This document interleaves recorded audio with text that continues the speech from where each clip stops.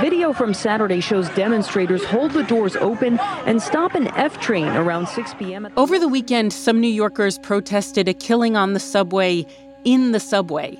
Protesters actually climbed onto the tracks, which is quite a dangerous scenario. 13 people, we reported, were arrested as a result of that. 1 week ago, a 24-year-old rider named Daniel Penny put in a chokehold a fellow passenger who was acting erratically. Penny killed Jordan Neely, a 30-year-old man who was known to New Yorkers for his Michael Jackson impersonations. Neely was also homeless. Mayor Eric Adams gave a kind of non-answer to the question of what subway riders should do in these kinds of situations. We cannot just blatantly say what a passenger should or should not do in a situation like that. We should allow the investigation to take its course. Coming up on Today Explained, 2 New York reporters on a killing that has divided the city.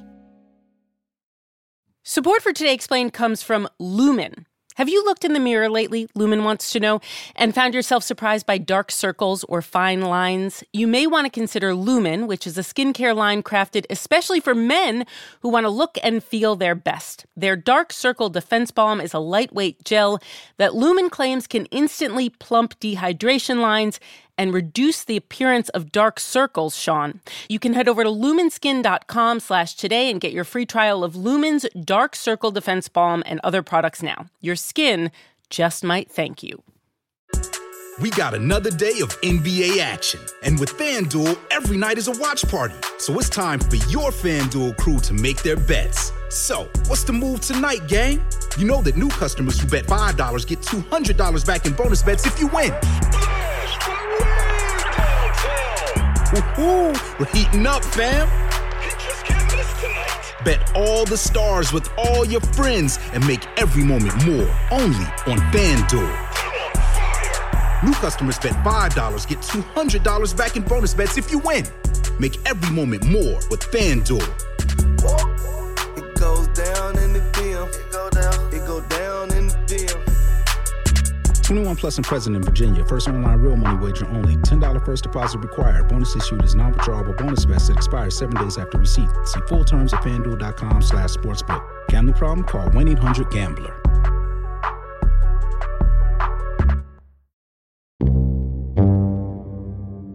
It's Today Explained. I'm Noelle King, and you are? I am Samantha Max. I am a public safety reporter at WNYC and Gothamist. My name is Matt Katz. I'm also a public safety reporter at WNYC, the public radio station in New York, and Gothamist. Take me back to Monday a week ago. So there was a train that was passing through kind of from the Lower East Side, making its way uptown. And we don't know exactly what happened, but based off of the account of one man who was inside the train car, he's an independent journalist who witnessed some sort of altercation between a man who we now know is Jordan Neely in the midst of what seems like it was a mental health crisis. Freelance journalist Juan Alberto Vasquez recorded the incident. He says Neely boarded the Uptown F train Monday in Soho, screaming and ranting aggressively. Started to yelling, violence, language. I don't care if I die. I don't care if I go into jail. He was screaming that he was hungry and that he was thirsty, that he was tired, and that he was even willing to die. And that, according to this independent journalist, this man threw his jacket onto the ground. And at some point after that, he ended up in a chokehold with various people on the train, either interacting with this situation in some way or just kind of watching as it was happening. I spoke with some folks who were on an adjoining train car who they told me that the train stopped for several minutes and then everyone was told to get off the train. And that's when they found this big commotion and they saw Jordan Neely on the ground, still in a chokehold. And you know, people were just trying to make sense of what was happening, but it seems like no one was able to successfully stop this person from continuing to choke Jordan Neely until he died. Who is the man that put Jordan Neely in a chokehold? His name is Daniel Penny. He's 24. He's from Long Island. He was a Marine. He was in the Marines. He is currently not active. He is now lawyered up. He has a very prominent attorney. In fact, the attorney that he hired is a Republican who ran for district attorney in Manhattan a couple of years ago against the Democrat who is now the one in charge of investigating this case. So there's interesting political dynamic to that situation. And he also released a statement through the attorney on Friday night. Attorneys for Mr. Penny releasing a statement Friday night offering his condolences for Mr. Neely and writing, quote, when Mr. Neely began aggressively threatening Daniel Penny and other passengers, Daniel, with the help of others, acted to protect themselves until help arrived. He added Daniel never intended to harm Mr. Neely and could not have foreseen his untimely death. Then it goes on to say Mr. Neely had a documented history of violent and erratic behavior, the apparent result of ongoing and untreated mental illness. So that's interesting because obviously Daniel Penny would not have known that at the time. They were strangers to each other, but this is some context that his lawyer's using and perhaps projecting what the defense would be if Penny's charged with manslaughter or murder. Then the statement goes on to say that he needed to protect himself and others because Mr. Neely was aggressively threatening him.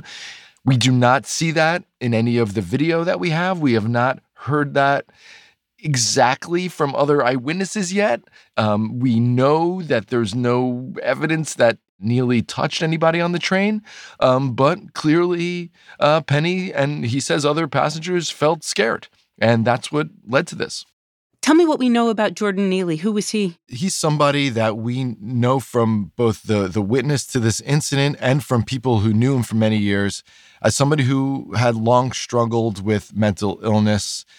His life at a young age was quite tragic. His mother was murdered when he was 14. She was actually strangled to death, which just has an eerie resonance here. And he testified at the trial for the man who killed her, who was convicted. He was a domestic partner of hers. And since then, according to reports from relatives, from people who knew him, from homeless outreach workers, from other homeless people, he struggled with mental illness, and he made a living, from what we could tell, as a moonwalking Michael Jackson impersonator who danced on the subways and on the subway platforms of New York City since at least 2009. Here we go. He was very well known to commuters. He was beloved by many people because he was very good at what he did. He was part of a little community of Michael Jackson impersonators who worked the streets of New York City. Our colleague spoke to somebody who knew him from foster care, said he used to share the money he made from doing this impersonation on the subways and the platforms, and he used to share it with other kids from foster care. Jordan used the money that he made on the subway trains to pay for our haircuts, to pay for our laundry, to pay for our food, because our foster care parents were not giving us those resources. So we have not focused on Neely's criminal history so far in our reporting. We've asked about it from the NYPD. They are not giving any official statement about his criminal history, but other outlets who have gotten information leaked to them by law enforcement have reported on many arrests for low-level offenses that Neely had in his past. There was an interesting story about a victim of Neely's who came forward and gave an on-the-record interview to the New York Daily News, who said he was punched in the face by Neely just while standing there on a subway platform a few years ago. Neely was arrested after that, and the victim there thought Neely should be getting treatment for what seemed to him like untreated drug addiction and mental illness. So we know that he had many brushes with the law by nature of the fact that he lived on the streets and lived in the subways. You know, I was born in Brooklyn. I lived in New York for much of my adult life, and I left in 2019. But my memory of New York is that it is not uncommon on a subway train to see someone like Jordan Neely who appears to either be struggling or is kind of yelling, acting out. I missed the era of COVID, but I wonder broadly, is what Jordan Neely was doing, is that an uncommon thing to see on a subway in New York these days? It is not uncommon. I mean, and I only can speak from anecdotal experience. I also grew up in New York. I've been on again, off again, riding the subways for 25 years. And from my anecdotal experience, there are more people who are displaying signs of mental illness or drug use on the trains now than they were several years ago. I've had personal encounters. I was on my way to WNYC a few months ago to guest host a radio show. It was 8 a.m. Relatively, enough people were on the train. It was not empty in any respect. And a man who appeared at first to be just an aggressive panhandler somehow picked me out of the crowd, got in my face, spit in my face. I was wearing a mask, fortunately, and then moved on. And part of what I found a little unsettling about it was nobody else on the train intervened. I understand that, but nobody even said anything to me afterwards. Like, hey, are you okay? Or, hey, sorry about that. And I think what that indicates is it's so normal. I doubt the people, once they got off the train, thought much about it or texted a friend about the incident. So yes, this is a common thing. I've spoken to mental health experts in the last few days, and they say, listen, there is no greater propensity for mentally ill people to be violent than the general population at large. In other words, we needn't be that scared of somebody who's displaying signs of being in a mental health crisis.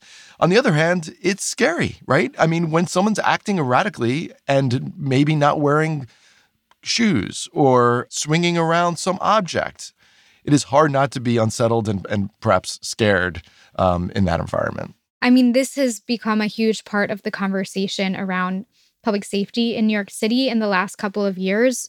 During the pandemic, there was a huge dip in ridership on the subways. And when you have fewer people, you just have fewer eyes on situations. And I think, it also became a space where perhaps people who were experiencing homelessness were flooding to the subways. They have always been there, but, they're continuing to be there with fewer other riders around. So it becomes sort of a self-perpetuating cycle where there are people who are afraid to ride the subway, so then they don't ride, and then ridership continues to drop. That being said, it's still very rare for there to be violent crimes happening on the subways, especially compared to historic times, but it has become a huge point of contention for the elected officials in New York City and in New York State. Both Mayor Eric Adams and Governor Kathy Hochul have made a huge point of flooding the subways with police officers. They are in the process of installing surveillance cameras on every single subway car. They're sending mental health professionals into the subways. Here's what we're calling it: cops, cameras, care. It's easy to remember, the 3 C's. The subway plan is a comprehensive civic strategy that will do more than deal with a temporary fix. You can't put a Band-Aid on a cancerous sore. That is not how you solve the problem. You must remove the cancer and start the healing process. The mayor and the governor have gotten a lot of criticism for plans that they've put in place to forcibly remove people who seem to be in the midst of a mental health crisis. So, a lot of New Yorkers are just really conflicted about it. Okay, we're going to leave it there. We'll be back with Matt Katz and Samantha Max, both reporters for WNYC.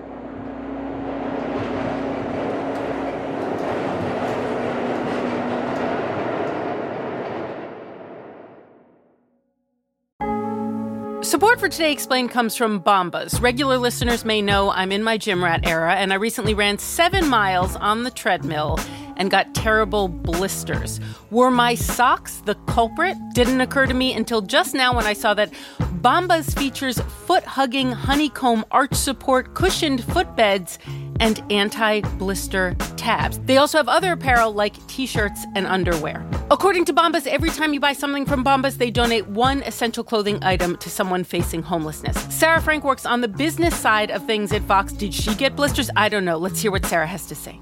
I've had several pairs of Bombas over the years, and recently I had a chance to try both the compression socks and the women's hiking socks, and this is a true upgrade to my Bombas collection. You can head over to bombas.com/explained and use code EXPLAINED for 20% off your first purchase. That's BOMBAS.com/explained and use the code EXPLAINED at checkout.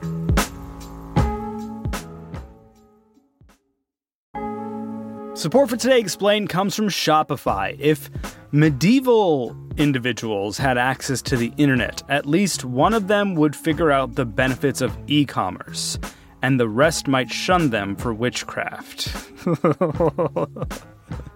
Luckily, the year is 2024, and anyone can actually make a living selling stuff online. You can start your own ye olde online shop with Shopify. You can sign up for a $1 month trial period at shopify.com/explained. It's all lowercase. You can go to shopify.com/explained now to grow your business no matter what stage you're in. Shopify.com/explained. Businesses that grow with ye olde Shopify. Deal with it.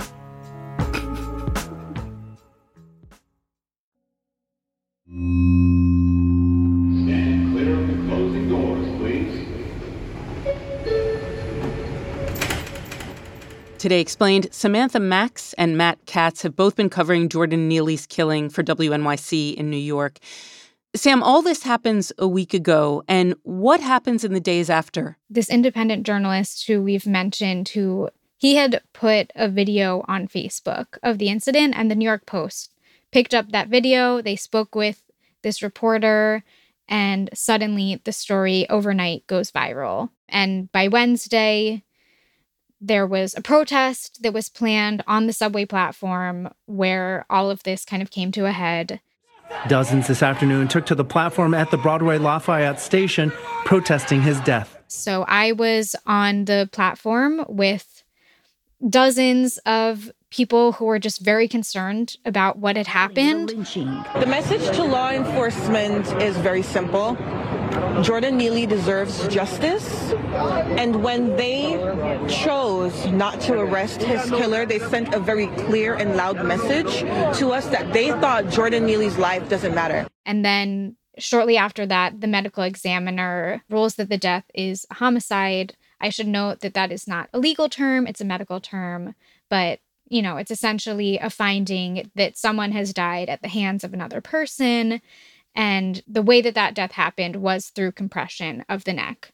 So any question that we had about whether or not it was actually the chokehold that caused his death, the medical examiner was ruling that that was what happened. So then, of course, from there, you have people wondering, we have this ruling from the medical examiner, why have no charges been filed? And the Manhattan DA's office comes out with a statement saying, essentially, please be patient. We are investigating and we're asking anyone who might have witnessed this to come forward. And that's still where we're at right now. Sam, you were at a protest and you talk about how people there were feeling. Let me ask you both, more broadly, as you talk to New Yorkers, what are you hearing? I think people are just really upset and disheartened. I mean, that being said, though, I think it is kind of a Rorschach test, because if you look at my Twitter DMs right now, there are some people that are not upset that this happened. I think it really is just kind of a litmus test to see how people react to something like this. I was speaking with two men who I had mentioned who were on the train, and they came onto the platform as all of this was going down. Their names were James Kings and Johnny Grima. They both, throughout their lives, have experienced homelessness. And I think for them, it was just a really scary scene to stumble into because James Kings, he was telling me, he felt as a Black man who has lived much of his life unhoused, that could have been him. And he just was really scared by that and just feeling very unsettled by it. And I think they both also felt really helpless. They had stumbled onto this scene when it was too late for them to do anything, and yet they still felt like they should have done more. I had assumed these guys had his best intention in mind, but they didn't. And the way that he was moving him around on the ground was really aggressive. And you saw that happening? And I saw that happening. His eyes were staring off. He wasn't moving. He was dead. I did not realize he was dead. when I seen him. But I walked up, I poured a little water on his forehead, but then the guy that choked him out told me to stop. And he took a little step forward, kind of aggressive. And unfortunately, I stepped off. I should have taken command of the situation from him, But that's something I have to live with. This is totally, as Sam said, a prism for how people view so many different hot button issues. Safety in public places, the treatment of young Black men, the broadening mental health crisis in the wake of COVID, the effectiveness, the usefulness of policing. And it's become, through the media and social media, a major debate now in the larger national culture war. I mean, despite a lack of details that we have about what's going on, we already had Elon Musk liking a tweet referring to Jordan Neely as a worthless individual. And that's, you see that kind of rhetoric now. So, and then the question is for so many people, and the debate was the person who put him in a chokehold a bloodthirsty racist, or was he a hero who was protecting innocent commuters? Is this about the government's failure to provide shelter and food to the poor? Because Neely reportedly had complained about being hungry and thirsty before he was put in a chokehold. Or does this whole incident show the failure of government to provide law and order? And this is just an evidence of the fact that people have to take matters into their own hands. So this is going to be a continuing conversation, and I feel like it's going to shadow our politics in the city and maybe beyond the city for quite a while. Matt, I wonder if you can put some of this in context. So there are instances, some very, very famous instances in New York history of either what was described as vigilantism or people not intervening when somebody was being hurt or even killed. What might New Yorkers, longtime New Yorkers, be thinking about as they think about this incident? One of my earliest New York City memories is Bernie Goetz, and he was a white man who shot 4 unarmed young Black men on the subway in 1984. Vigilantism will not be tolerated in this city. You're not going to have instant justice meted out by anybody, because that's not justice. Police reported receiving more than 500 calls praising the man who shot the teenagers, 3 of whom have arrest records, according to police. I felt the gunman was right. And him taking a vigilante type response to crime in the city leads other people to feel that they can do it too. It can be harmful to all of us. There's another case from a couple of decades before that, Kitty Genovese.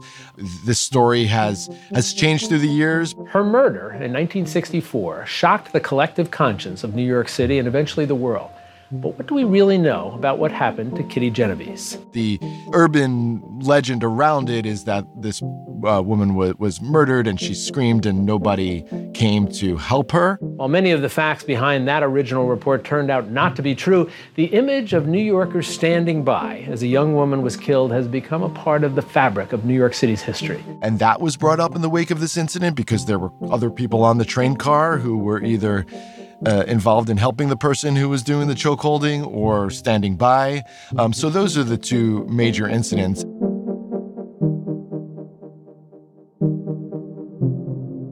What about more recently? I think one thing that definitely comes to mind was early in 2022, there was a woman named Michelle Go who was walking on the platform at the Times Square station, and a man in the midst of a mental health crisis threw her onto the tracks and a car hit her and killed her. Friends say Go spent the last decade advocating for the homeless and was trying to help those like her alleged killer. And that was a situation that I think really scared a lot of New Yorkers because it was just a completely random encounter. And then just a couple months later, we had on another subway car a man named Frank Robert James who ended up opening fire into a crowded subway car at rush hour. Miraculously, he did not end up killing anyone, but he did severely harm a lot of people. And that was another man who was struggling with mental illness. He posted hours of rambling, profanity-laced videos on YouTube and other social media platforms that attracted little or no attention. This one from a month and a half ago when he criticized the mayor's plan tackling homelessness in the subways.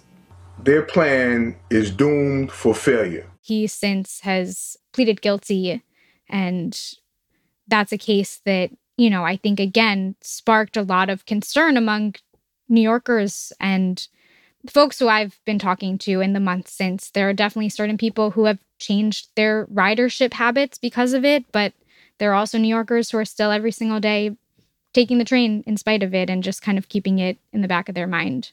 When we bring our thoughts back to Jordan Neely, are there policies that might have prevented this incident? Is there something that should have been in place that currently isn't? I mean, I think the subways have been flooded with cops, and yet it is impossible to have a police officer on every single subway car all the time. So when this happened with Jordan Neely, there were no police officers there, and it took several minutes, even once they were on the platform, for police officers to arrive. So that is certainly question number one of how many officers is enough, and whether or not police officers actually do make people feel safer, and who they're making feel safer, because certainly at the protests I was at, there were some people who felt less safe having the police officers around. I think another thing is, the mayor and the governor, they've been sending these outreach teams into the subways, particularly at the stops that are at the end of the line once the train has stopped before it turns back around, where they are often finding folks experiencing homelessness. And the idea is that they'll be offering resources to them, trying to get them the care that they need. But it's still, only scratching the surface of the amount of need that's had. And we also have a huge shortage of, affordable housing and places for folks to go, and a bunch of psychiatric hospital beds that went offline during the pandemic and are just now starting to be brought back online. But even so, there's just more need than there is capacity to serve at this point.